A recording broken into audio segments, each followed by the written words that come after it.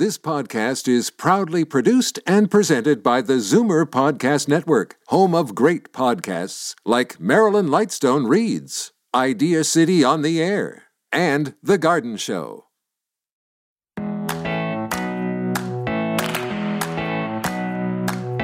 Good morning and welcome to episode number 72 of Go-To Grandma. I'm your host and Go-To Grandma, Kathy Buckworth, and if you're listening to this on Zoomer Radio, it's December 24th, and I hope you've got all your Christmas shopping done for all of your kids and grandkids, mostly for the grandkids, right? It's super fun shopping for some old toy classics, but also learning about the new things they might want Santa to put under the tree, or the things we ourselves might want to receive. So, on today's show, we're going to look at some smart home technology grandparents might want to buy for themselves, if we landed on the naughty list. Tech guru and friend of the show, Mark Saltzman, is back on the show to walk us through how to smarten up our homes for 2023. He always knows the latest technology, but also what really works and is really, well, smart. One thing we might not be too smart about is shopping in general. Author Paul Burton is on the show with his new book, Shopomania, Our Obsession with Possession, which might be a timely listen for us before we even think about a Boxing Day shop fest or adding more things to our probably overstuffed homes. Paul looks at what drives us to consume. Do you have shopperia? Are you a shopperati? Do you blotto shop? We'll look at some of those terms and dig into why the pandemic has amplified how we think about consumerism. You can't take it with you. We all know that. But what should we be leaving behind? Our Take 5 with RBC interview this week talks about our family legacy, something we might be thinking about as we participate in family holiday traditions. What will your financial legacy be? The gift that keeps on giving, this show, a packaged show presently awaits you. I'll tie a bow around it for you if you stay tuned to Go-To Grandma. I'm Kathy Buckworth, and I'll be chatting with Mark Saltzman next.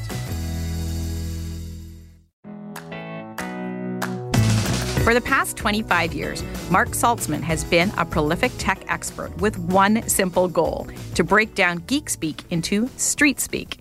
Mark is a freelance journalist for more than 20 publications, a 16-time author, and the host of the Tech Impact TV show. Mark specializes in consumer electronics, automotive innovations, interactive entertainment, and future trends. Good morning, Mark Saltzman. Thanks for coming back on the show. Oh, pleasure, Kathy. Thanks so much for having me. So you're the smart guy. That's why I have you on the show. You're going to tell me, what is a smart home? We hear so much about it, but what is it exactly? And more importantly, maybe, why do we want one?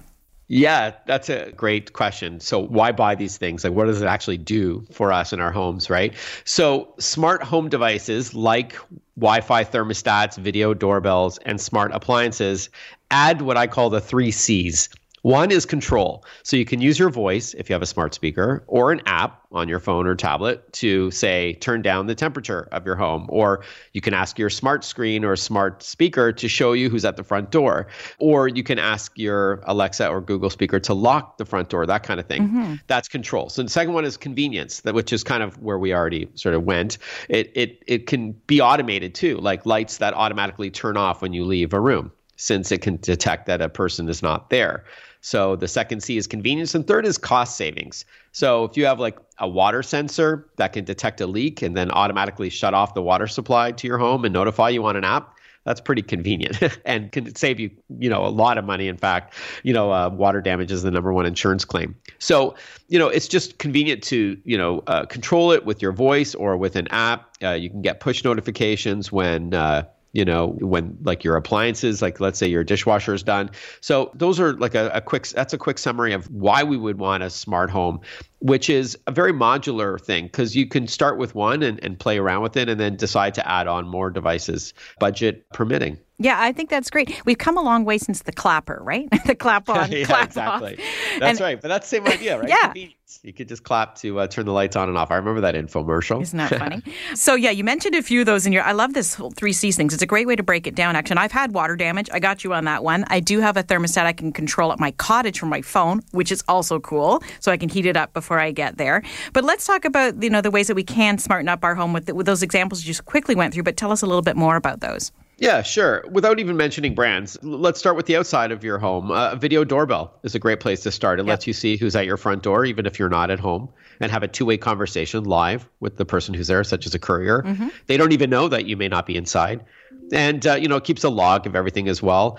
There is often a service that you can pay for. It's optional if you want to go back and see who was at your door a day earlier. Or a couple of days. Yeah, some brands don't charge that. Some do charge for cloud storage.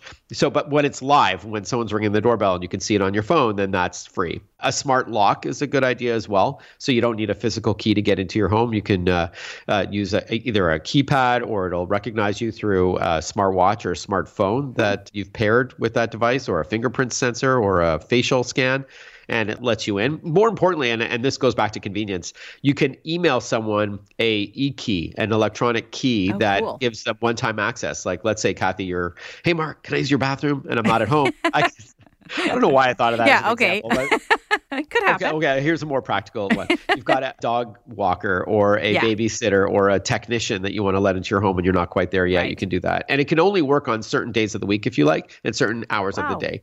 You can also use your voice to lock your front door at night. So you're walking to, going to your bedroom, you could just use your voice if you have a smart speaker to say lock the front door. So convenient.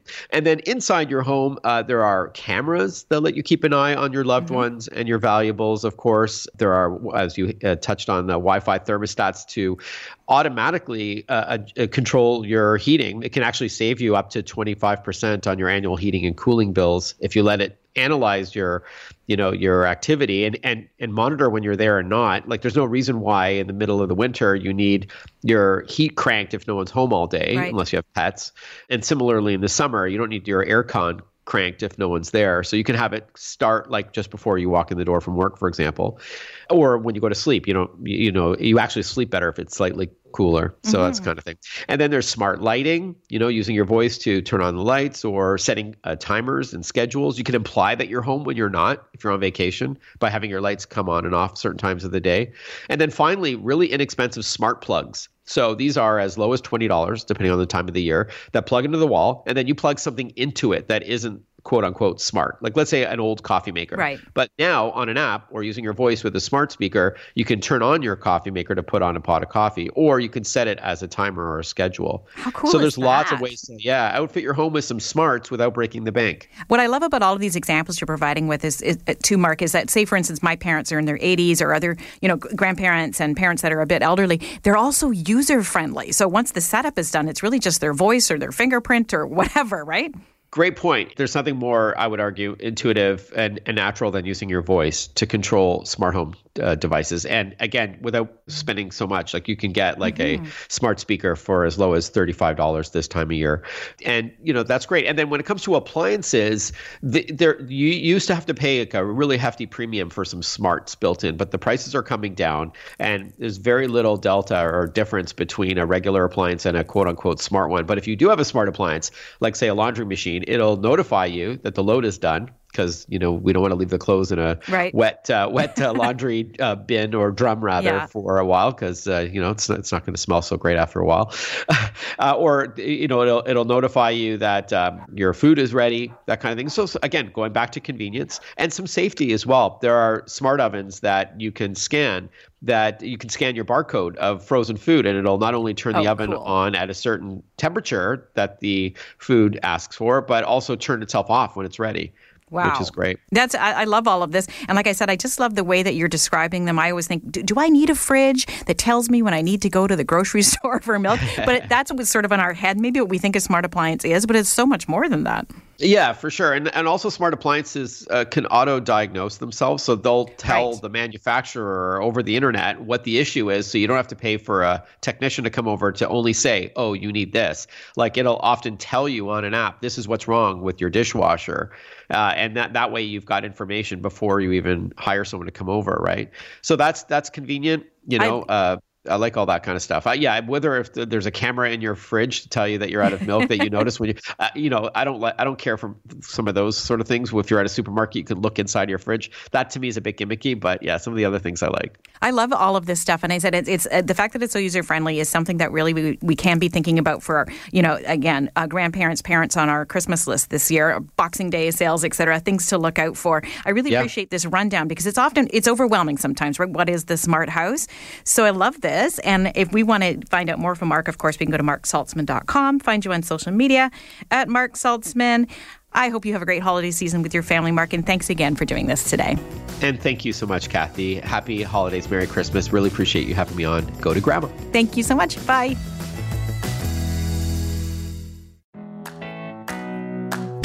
Paul Burton is an award-winning journalist, writer, editor, and public speaker. He is the author of Shopomania, Our Obsession with Possession.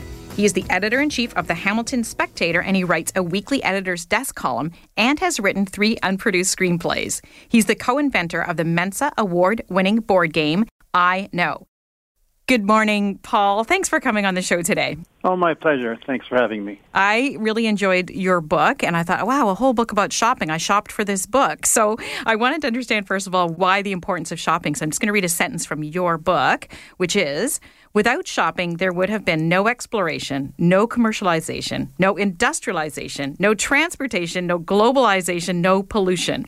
Without shopping, there'd be no economy, no work, no fun. Shopping is the mother of invention.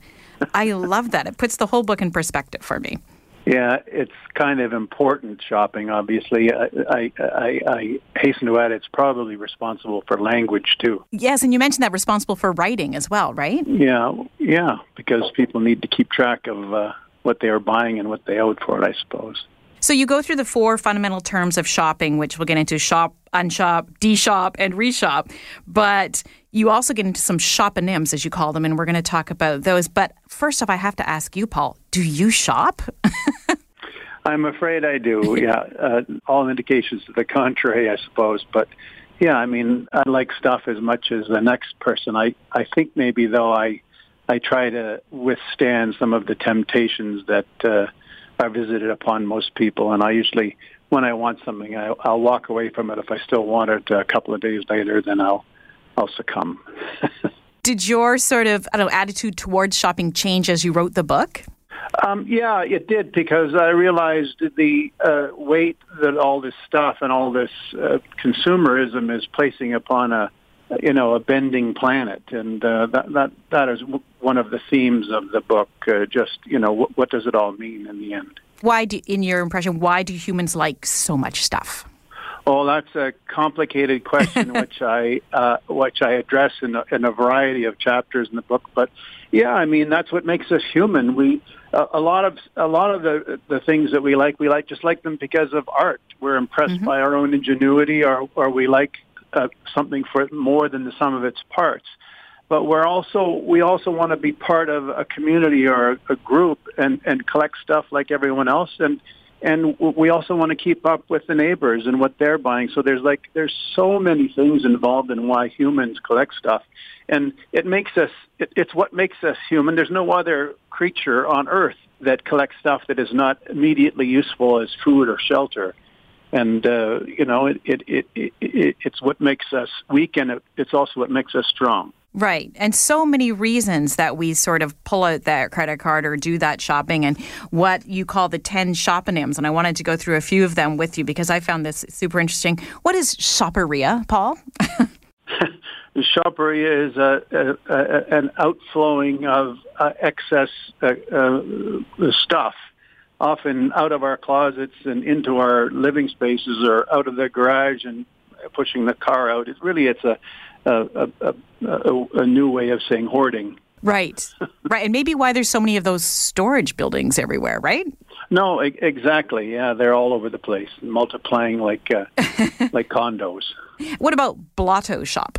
Blotto shopping is to shop while drinking, and I love that one. I talk a little bit about it, and a lot of stores are figuring this out, serving alcohol the way that they serve champagne, and say in some stores they're now opening actual bars and shops, and mall owners have always been aware of that's why they put restaurants and bars in the mall, so people feel better when they're shopping, and when they feel better, they'll buy more. I learned when I was launching a book to host it in a bar, not in a bookstore. How's that? So people definitely buy more. Quick tip for you. Shopperati.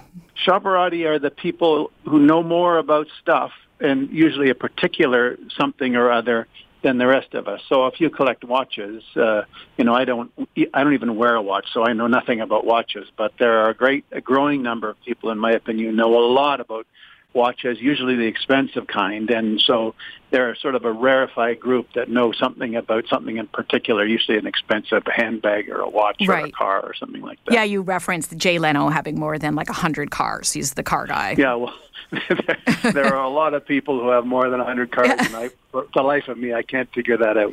When do you even drive them? Yeah, that's a whole other thing.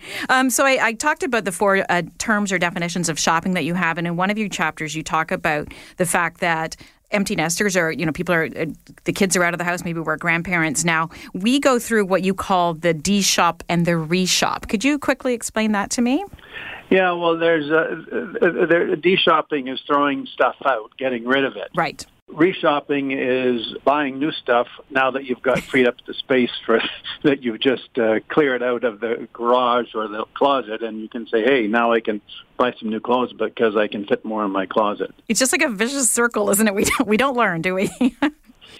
Well, and as I say in the book, there's an unshop too, and a Boxing Day unshopathon where you take all your stuff back on Boxing Day, and in the afternoon you realize, hey, you're flush with money from all the returns, and you reshop for all kinds of new stuff. Yeah, it's so interesting, especially with Boxing Day coming up. I think it puts shopping at the forefront for a lot of us. As you say, shop is just buying stuff. Unshopping, that's returning it for a full refund or unloading it even at a profit. So people who buy things specifically so they can list them on eBay or something like that. Yeah, and it's a big business further to our conversation about handbags or sneakers or expensive watches. Yeah, a lot of these things they're considered investments. I'm not sure that they always work out that way. Yeah, it's a bit of a risk. And you always hear stories about people buying clothes for a special event, keeping the tags on and taking them back. Does that really happen? I guess it does. It really does, unfortunately, and some stores, as I talk about in the book, are trying to figure out ways of putting special tags on them to try and prevent that. Well, I loved your book, Paul. It is called Shopomania. Of course, that's one thing you should shop for is Paul's book. And he's Paul Burton, and that's Paul, F-B-E-R-T-O-N. And of course, on social media, Paul Burton as well, if we want to find out what you're up to. And I wanted to mention to you that your dad, Pierre Burton, wrote a game with Charles Templeton called Tour de Force, and my husband and I play it. I am not kidding you, at least once a month. We still love this game. So thank you for that. Oh, that's great. Yeah, it's a good game. Yeah. And now I need to go and find your game, the one that you wrote called I Know. Thank you so much for this, and happy holidays, and thanks for all the advice leading into Boxing Day and putting shopping in a new perspective for us. Thanks, Kathy. See ya. Take care.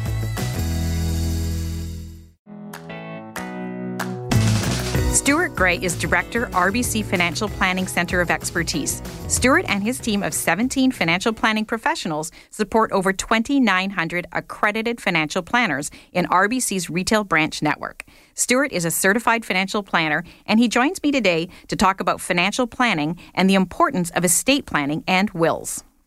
Good morning, Stuart. Thanks so much for being part of our Take 5 with RBC series this morning. Thanks. I'm glad to be with you. So, Stuart, the upcoming holidays are an important time for making memories, creating traditions, and enjoying quality time with friends and family. And all of this contributes to building your family's legacy. How should we be thinking about our finances as part of building that legacy? Thanks, Kathy. And it's a great time of year because we're, even with COVID, we're all gathering with friends and family at this time of year. Mm-hmm. And as you look around the room or the table, it gives you the opportunity to think about what you want your legacy to be for your family, friends, and for your community. And a lot of the time, the estate planning conversations is difficult. But being able to talk openly about what your final wishes are can really help ease that discussion.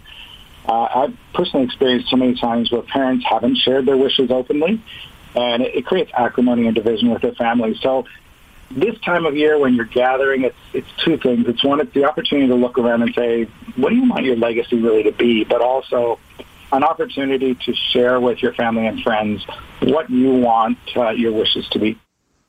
I think that's great advice. And actually, I'm lucky my parents are very open with their estate planning. We just had a discussion over lunch the other day. And you're right. This is the time to do it when we're sort of seeing each other and before things happen. But who can benefit from having an estate plan? Well, everyone should really think about having an estate plan because it is more than just your will. And we talked about legacy a minute ago, and legacy is really, how do I want to be remembered, or what impact do I want to make? And that doesn't necessarily happen just when you go and pass away. It can be before you pass away, too. So that's one of the biggest misconceptions about estate planning is that an estate plan is not your will. Your will is the document that helps you ultimately deal with your estate. And it only comes into effect when you pass away. And there are opportunities, as I said, for you to enjoy or see your legacy in action before your passing. So having your family and friends understand what's important and having that well laid out estate plan ensures that your wishes are carried out, but it also takes into consideration reducing your taxes, ensuring that your estate or your assets pass in a smooth way to the beneficiaries.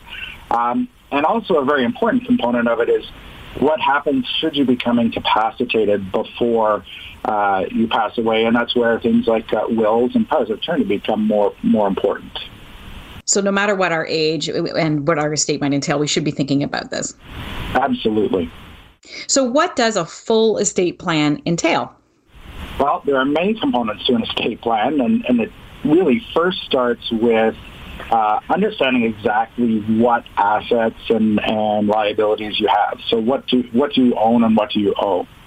The second then step is how do you want that to be distributed, or how do you want your beneficiaries or your family or community to benefit from that? And that's either before or after you pass away. There are some critical steps to ensure a smooth and efficient settlement of your estate, and they would include making sure that you've assigned beneficiaries to your investment and insurance policies. Very important is making sure that you have enduring powers of attorney in place, both for personal and financial needs, and ensuring that your will is up to date and that you've chosen the right estate executor. Interesting, in a recent study, 52% of Canadians say they still don't have a will, which is slightly a high number, I think. As we look at our boomers, the 55 plus Canadians, that number does drop to 26, but that's still almost 1 in 4 people in Canada over the age of 55 don't have a will in place, and 25% of Canadians don't even know where to start. And I think the last part of that is once you get the documents in place, make sure that you share your wishes with your families and friends. And I think you sharing the story, Kathy, about meeting with your parents just last week over lunch and understanding what was going on is a critical part of that. But at RBC, we do have a partnership with Royal Trust and Epilogue Wills. It's an online will and power of attorney provider.